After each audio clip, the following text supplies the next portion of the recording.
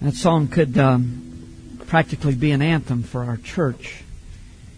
It's been an extremely difficult couple of years for those of you who are new, and I know there are a lot of first-timers here this morning. We've been through a lot these last few years. I lost my wife last year in March. Not long after my wife was diagnosed with a brain tumor, little Callie Moody was diagnosed with a tumor also, and we came alongside the Moody's and prayed, and God has blessed in so many wonderful ways. And this week they got news that there's a lesion on the brain, and could be the tumor is back. So it's going to be a very full week for her. Woodruff began chemo this week. It's been a tough time for us. But, the message today is going to tell us not to just sit down. There are times where the Lord sits us down. He does. As a church, we are quickly mobilizing to come alongside the Moody's. One of the things that we're doing is we're going to have a prayer chain. This link, prayer links. These little pieces of paper, little strips are out in the lobby on the table out here, and write your name and a message that you have for the Moody's.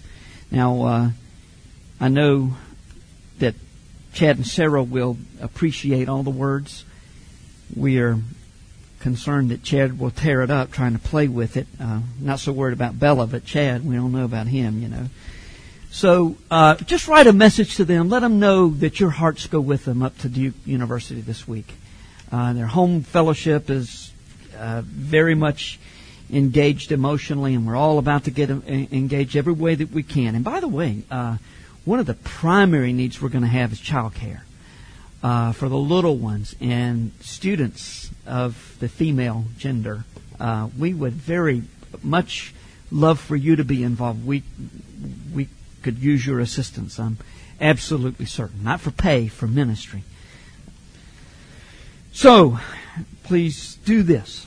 Well, before we get to the message today, I just want to make you aware that next Sunday we're going to begin a series about the Trinity. The title of the message is the series, it's going to be all semester long, hopefully. I may run out of things to say in 3 or 4 weeks, and then that'll be it. But the plan is to go all the way through this semester, and the title is All of God. All of God. Exploring the mystery of the Trinity. At least in theological terms, there's a difference between a secret and a mystery. And we'll talk about that next Sunday morning. But we're going to be doing participating in this study not only on Sunday mornings, but also in our home groups. And if you miss out on the home groups, you're going to miss out on a lot of what there is to know about the Trinity. And that starts this week. Those home fellowships that are meeting today, you'll be talking tonight about the Trinity. I hope you are excited about learning about what many people consider to be the most important doctrine in Scripture, the doctrine of the Trinity. Certainly it separates us from all other religions and all other branches of groups that call themselves Christian, according to our understanding of Scripture or not. On to this morning's message, and I'm a little nervous. I have an announcement to make. I'm in love. I can't help it. In spite of all of my efforts, I find myself deeply in love. Now, it may not be what you're thinking. You see, I've been in love with this person for over 55 years. I'm in love with me. In fact, since Psalm 51 indicates that I was conceived in sin, this love affair with myself has been going on since before I was born. Is it wrong? Is it wrong to love yourself? Well, not according to Oprah and all the other self-help gurus whose books not only grace our bookstore shelves, but also the grocery store, for goodness sakes. Does it seem ironic to you that the dieting books are, in the grocery stores not far from the... Indeed, God assumes that we love ourselves. Ephesians 5 says husbands should love their wives as their own bodies. He who loves his wife loves himself. For no one ever hated his own flesh, but nourishes and cherishes it just as Christ does. If you don't think that's true, watch a guy shave. You know, they never just go, I hate to do this. You know, they're very, very careful. I know most of you use the other kind, but, you know, if you ever get to see somebody, you'll see how true that is. And don't forget, Jesus taught us to love our neighbors as ourselves. Now, the kind of love referred to in those passages is not the narcissistic, self-absorbed, self-focused kind of behavior that is so common and so encouraged today. You'll never find in Scripture, hey, you need a jacuzzi in your bathroom, in your master bath. You deserve it. Can you imagine trying to afford all the things that we're told that we deserve on commercials? You deserve this. We don't deserve it, but we're told that we do. You know, it is true that if we fail to appreciate the person that God made us to be, it's going to be difficult to really give to others. I mean, usually, if we hate ourselves, we'll have a tendency to be irritable, to be short with, and even despise other people. Usually, hatred of moi means hatred of thou also. And when you think about it, hatred of self is often the result of an unhealthy focus on self anyway, right? So we should go ahead and love ourselves so that we'll be able to really give to other people, right? Not in the way that we're encouraged to love ourselves today.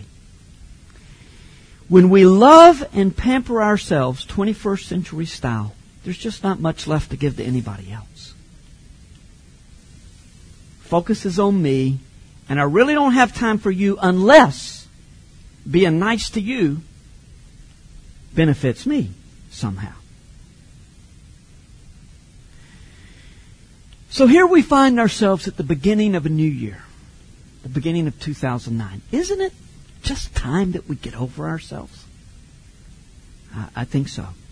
Our text this morning is 2 Corinthians 12, verses 1 to 10. And before we read that, I want to explain to you something that was going on here so that you'll understand some of the language that Paul was using. In Corinth, there were some very gifted, very eloquent speakers, and some of these super teachers, as they were almost called, or super apostles. The apostles in the early church did get beyond those 12 and that were at Pentecost. There were teachers that were considered apostles. They had the gift of being an apostle. And there were these super apostles, and or people who were considered to be that anyway, who were saying, now look, just look at evidence here. Something's wrong with Paul. I mean, he's persecuted, he's poor. Look at us. We speak in languages that we don't know. God gives us these incredible visions. We're wealthy. He's just blessed us materially. You can't just keep listening to that guy. So Paul felt absolutely required to defend himself. Now, before we go any further, I want to speak to those of you especially who are without a job right now. Some of you have been unemployed for quite a while, and I would imagine that you could find yourself or feel like you are directly in the crosshairs of God's disapproval. Maybe even God's punishment. He's punishing you. Or you feel that He just doesn't respond to your prayers like He does others. Hey, they got a miracle, we didn't. You know, he gets a job and he says, well, I just prayed, God, I just trusted the Lord and He came through with this job. Why didn't I get that? I understand how easy it would be to feel that way in today's world, but our text today hopefully will dispel that notion in your heart and mind. And you may find yourself, if you're going through an extremely difficult spot in this life right now, whatever the circumstance is, it may be that you are among the most blessed among us. I know that sounds ridiculous. I hope maybe it won't seem so ridiculous at the end of the message. Well, because Paul had been attacked, and the very truth of the gospel was being challenged, he had to defend himself. He felt like a fool offering his credentials, so much so that he spoke quite hesitantly. He spoke in the third person.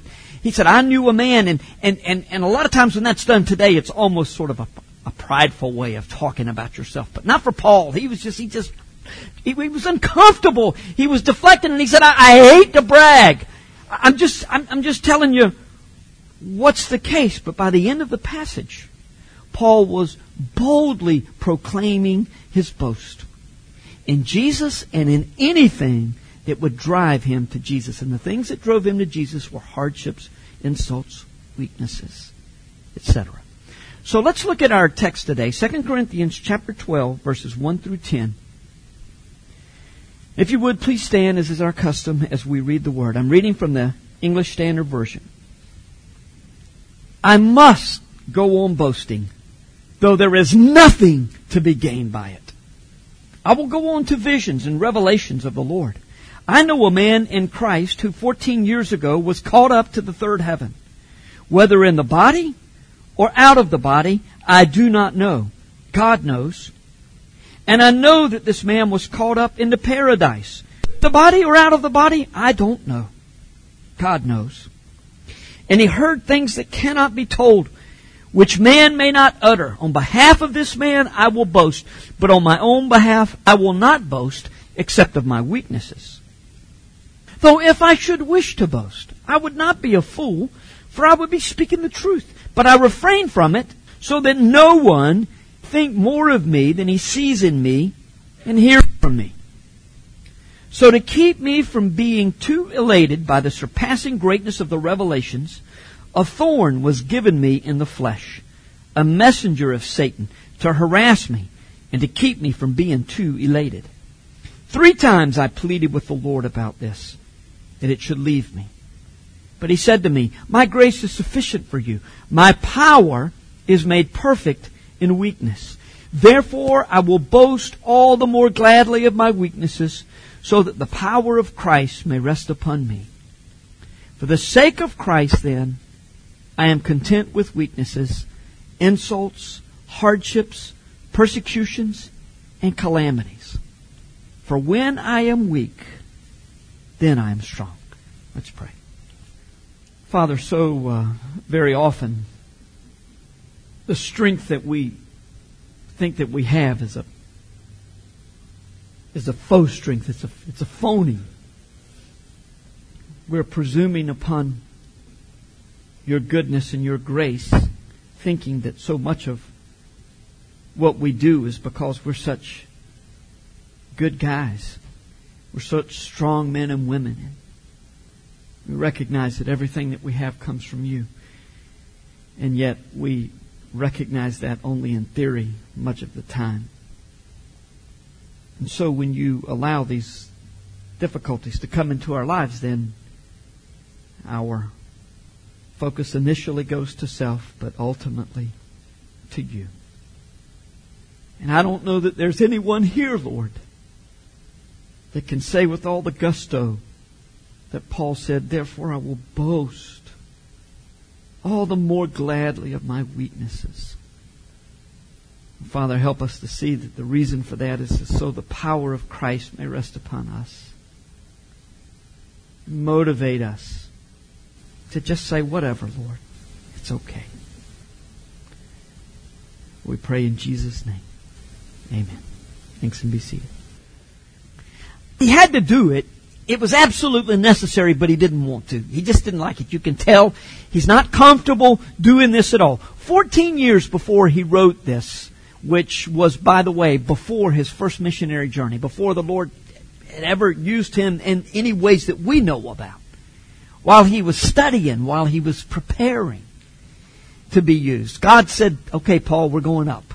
And he took him up into heaven, right into the very presence where God dwells and the angels and all of that, the same place that John went to in the book of Revelation. Paul was there. He said, did I go up? Did my body, or was it out of? I don't know. God knows. I can't tell you what I do know. I was told things that were amazing, beyond my ability to take in almost, and things that I can't even tell you about. And you need to know that that's why I'm an apostle, and that's why you need to listen to me. It's not that I think I'm anything special, but God did this for me, and your eternal destiny depends on whether or not you listen to the truth of the gospel that the Lord has shared with me. I'm not bragging. It's just the facts. It's just the way it is. But I tell you what I will brag about. My weaknesses. Doesn't sound very much like our world today, does it? It really wasn't like the first century world, but it's worse all the time in our day. In fact, it would take a gigantic shift for us, even in the church, because the church is, we've cleaned it up and made this same thing that people are superstars and people are blessed when they're successful and there's something wrong with them when they're not successful. We've embraced that same, and it would take a gigantic shift in our thinking to embrace Paul's spirit that accepts weaknesses, because those weaknesses allow Jesus to shine through us. Let's look again at Paul's heart coming through his pen in verses 6 through the first part of verse 9. Though if I should wish to boast, I would not be a fool, for I'd just be speaking the truth. I refrain from boasting so that no one may think more of me than he sees in me or hears from me. Now that's the way I know a lot of you are today. People start to brag on you and you say, oh, no, that's not who I am. Actually, most of the time, we want people to think a whole lot better of us than we actually are. I mean, that's, come on. Some of you families were duking it out on the way over here as students. I mean, and then you walk in the church and blessings of the Lord upon you, my brother, my sister.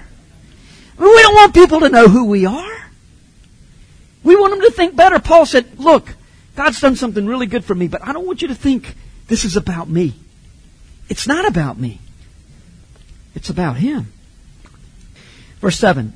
So to keep me from becoming conceited, because of the surpassing greatness of the revelations, a thorn was given me in the flesh, a messenger of Satan to harass me, to keep me from becoming conceited. 3 times I pled with the Lord. I pleaded with the Lord about this, that it should leave me. But He said to me, my grace is sufficient for you, for my power is made perfect in weakness. Now it's important to recognize that our call to humility is not because we're nothing. It's because of maybe some great things that God has done for us. And He's wanting our perspective and the world's perspective about us and about Him to be kept in the right place. Paul had granted this an extreme privilege. But he kept passing the glory right on to God. You have to think that maybe God knew some of the persecutions that were in store. and I imagine that trip to heaven sustained him in some very difficult times. Now, because of the gifts that Paul had been given, God sent him a reminder of the limitations that are upon all humans, both Christ followers and those who are not children of God. Paul was given a thorn in the flesh by God. I mean, technically, Satan provided the particular pain, but Paul understood very clearly that this was in God's will for his life. So what was his thorn in the flesh? You got any ideas? Anybody have any ideas? I'm asking you to spit them out. I tell you this, if you have a strong opinion about what his thorn in the flesh was, well then you have a strong opinion, and that's all. We don't know what his thorn in the flesh was. We know what it was not. His wife. Paul was single. He wasn't married. So, ladies, you get a pass. And I'm sure some of you are saying, well, you ought to be around my house. I'll tell you who the thorn is. All kinds of physical and emotional ailments have been offered suggested as possibilities for this thorn. I doubt seriously that it was a struggle for sin. I got saved when I was 18 years old, and I'm telling you, I packed a lot of wicked living into those teenage years before I got saved. God radically changed my life, and there were a lot of things that I just so gladly and willingly gave up when Jesus found me, when Jesus brought me into the family of God. a lot of stuff I gave up. There was one thing that was extremely difficult for me to give up. It was smoking cigarettes. If you've tried to quit, you know exactly what I'm talking about. Miserable. I had a pastor tell me, "That's probably your thorn in the flesh." I was a brand new Christian, and I said, I don't think so. I didn't tell him, but and it's highly unlikely that your temptation to sin, whatever it is, whatever struggle you have,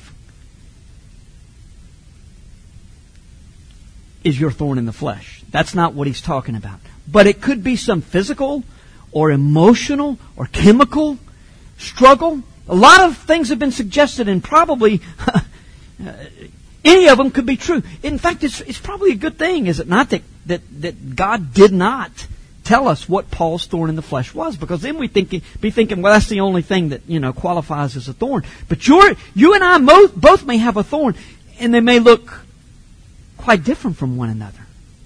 Maybe something entirely different. So there's fairly broad application. It's not that Paul initially welcomed his particular thorn. He said 3 times, I pleaded with God, just like Jesus begged God in the garden, if there's any other way that salvation's plan can be accomplished besides me going to the cross and you turning your back on me. If there's any way this can be accomplished, please allow it.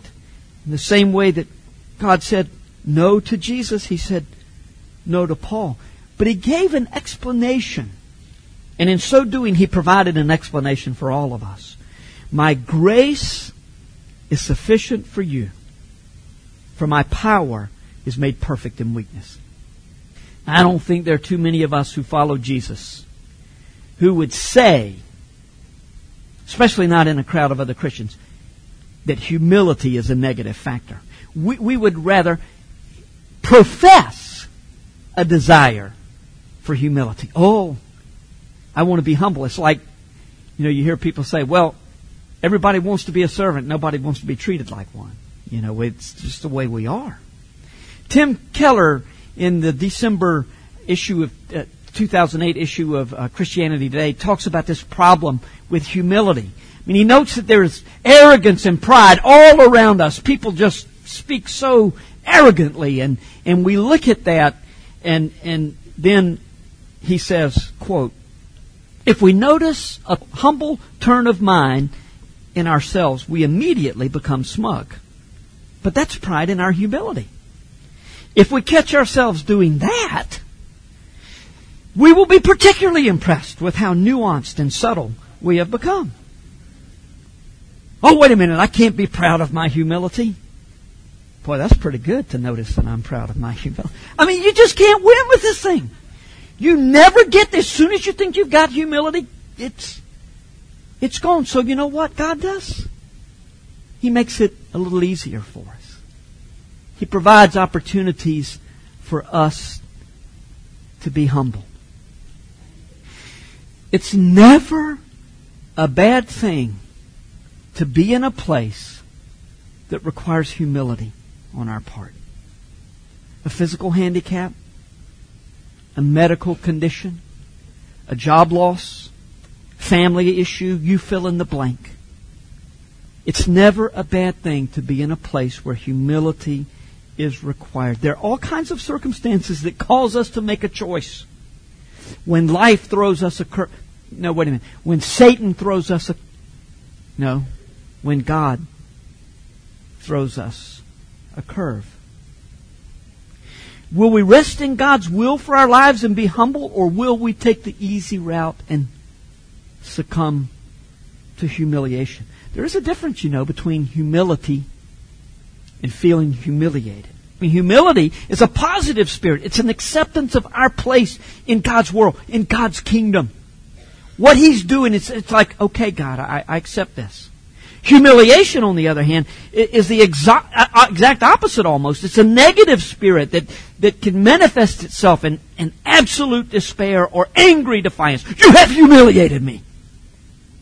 You ever said that or heard that? So there's a big difference in our spirit.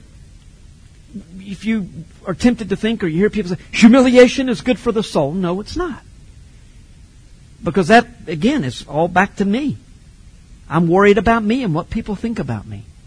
Humility is good for the soul.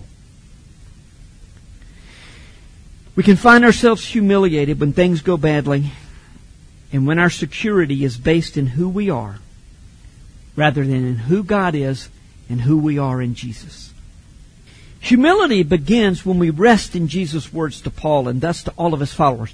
My grace is sufficient for you, for my power is made perfect in weakness. Most of us want to shine in this world. We want others to think highly of us, to admire us, to be proud of us. But Jesus doesn't want us to shine. He wants to shine through us. Which would you rather have? You shining or Jesus shining through you? How do you want it? It's going to be one or the other. Well, not necessarily. You may not be letting Jesus shine in, but you ain't shining either. But most of the time, we want it to where there's some shine. And since we don't really get this Jesus shining through us, let's just go with me shining, okay? No, let's don't. Let's don't. It's 2009. Let's get over ourselves and allow Jesus' power to come through us in our weaknesses. And Jesus' power in our lives should be our motivation to accept the messengers of humility in our lives. It's not that we welcome hardship in some sort of stoic way so that we can feel good about our strong will and our self-discipline. I can handle these problems. I welcome the problems. It's not the point. Paul begged for the problems to go away. But then the Lord said, no, I have a reason for it. So he said he would gladly boast in his own weaknesses so that the power of Christ could rest upon him. Don't miss this point. It's the same language that was used in John 1:14, where we're told that Jesus came to this earth and dwelt among us, or literally tabernacled. Remember the Old Testament, the tabernacle represented the presence of God. Whenever the children of Israel would move, they'd pick up this tent, tabernacle, they'd fold it all up, and then they'd go somewhere else and they'd put it down, and that's where they would go to meet God. And so when Jesus came to this earth, He tabernacled with us, or literally pitched His tent among us. Now, what's being said in 2 Corinthians 12 here is something that's not readily available to us. All right, now think about what we're talking about here. Jesus pitches His tent among the weak, but we don't really believe that. In fact, most of us believe that Jesus pitches His tent among the successful. When everything's going on, everything good is happening. I can't tell you how many people, well, not a lot, but some, were just absolutely bold enough to say that it was my lack of faith that caused my wife to die, or her lack of faith, or whatever. It's just crazy. But you know what? Most of us wouldn't go that far. But we look at a person's life and we say, good things are happening to him, God must be pleased. Bad things are happening to her, just can't be walking with the Lord. Can't be. But don't miss what we're told here. God pitches His tent. His power rests on the weak. So who are we going to go with? God or what society says? Are we going to go with what God says or what the contemporary church says? I think we probably ought to go with God. So stop and let this passage, 2 Corinthians 12, verses 8 through 10, let it just wash over your soul. I'm going to give you a minute. Just look at it. Look at it in your Bible. Read it and let it wash over you.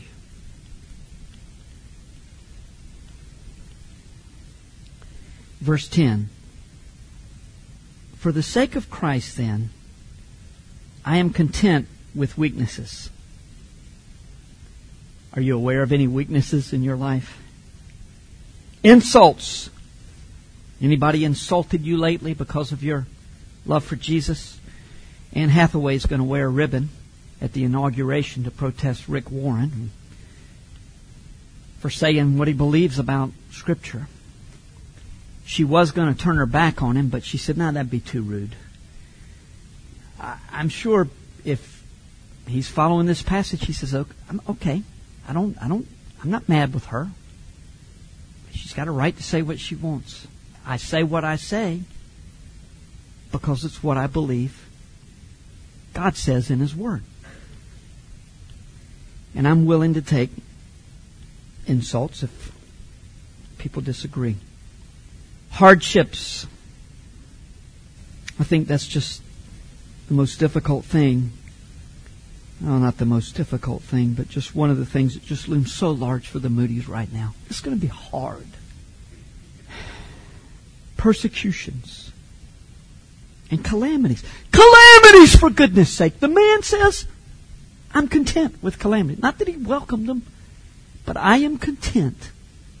When everything is, my whole world is falling apart, I'm content. Notice how carefully his words are chosen. He didn't seek out hardships. He was no fanatic who found some sort of psychological satisfaction in self-induced, self-inflicted troubles. What he did say is, when they come, I'm okay. And he's already given the reason that he was content with circumstances that forced him to be humble. It was for the sake of Christ. And in those circumstances, Paul found some personal benefit also. For when I am weak, then I'm strong. Well, most of us go to great lengths to hide our weaknesses, don't we? Even though we're well acquainted with the teachings of Scripture, we can find ourselves easily thinking, or at very least subconsciously, even if we don't think about it all the time, that troubles in our lives indicate a character flaw, or even worse, God's displeasure with me. And most of the time, when trouble comes upon people and they move in that direction about thinking about God's displeasure, they get real defensive and, why's God doing this to me? The cross, folks, think about the cross. The next time you're tempted to think, why me? Why has God done this to me? Think about the cross. That's what He did to Jesus, even though Jesus begged, "No, please." And Jesus said, "Okay, you know why He did it? For us. Because of our sin." Well, even if we don't think that this is God's judgment on me, we're worried that other people will, so we try to hide. And we say, just try to avoid weaknesses in any way we can. But what if this passage were true? I mean, what if this really were true? That all of these things work to our advantage and for the glory of God and the glory of Jesus. Of course we believe it's true, but we don't usually embrace it as we should. One of the reasons that we fail to actually sell out totally to the truth of this passage is that we're so full of ourselves. So let's get over that. Let's get past it and make this year not about me, make it about Jesus, for the sake of Jesus. And let's make it about others who need us, especially those who are really hurting, that need to see a tangible expression of God's love for them. Come alongside, put an arm around them. It's time that we rest in God's will for our lives. And that doesn't mean that we quit trying to make our lives better. That's not the point at all this morning. It's not what I'm saying. The point is when God brings something into our lives that is beyond our control, just rest. Just accept it. I've been thinking about trust that way the last month or two, and it's helped me a lot. Just to think about trust in terms of rest. Just okay. I'm just going to rest. Rest in these circumstances. Rest in God's promises. and humbly accept the thorn in the flesh. That's what we need to do. Accept the weaknesses that God has built into our lives. When I am weak, then I am strong. But I've got to get over me to get to that place. So let's pray. Father, we confess our desire to shine. Our desire, Lord, control. Our desire for happiness and ease of life and great success. And while we recognize it is no way wrong to seek better lives and to do everything we can to be in the best shape possibly, physically and emotionally, so that we might be used of you in the kingdom. But sometimes your plan, Lord, is to use us when we're just at the lowest point. And so we pray that your Spirit would empower us just to rest. And that your Spirit would mold us into the image of your Son.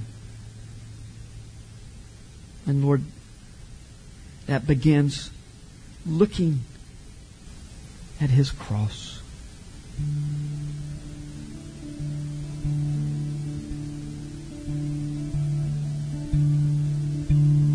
Change us. In Jesus' name.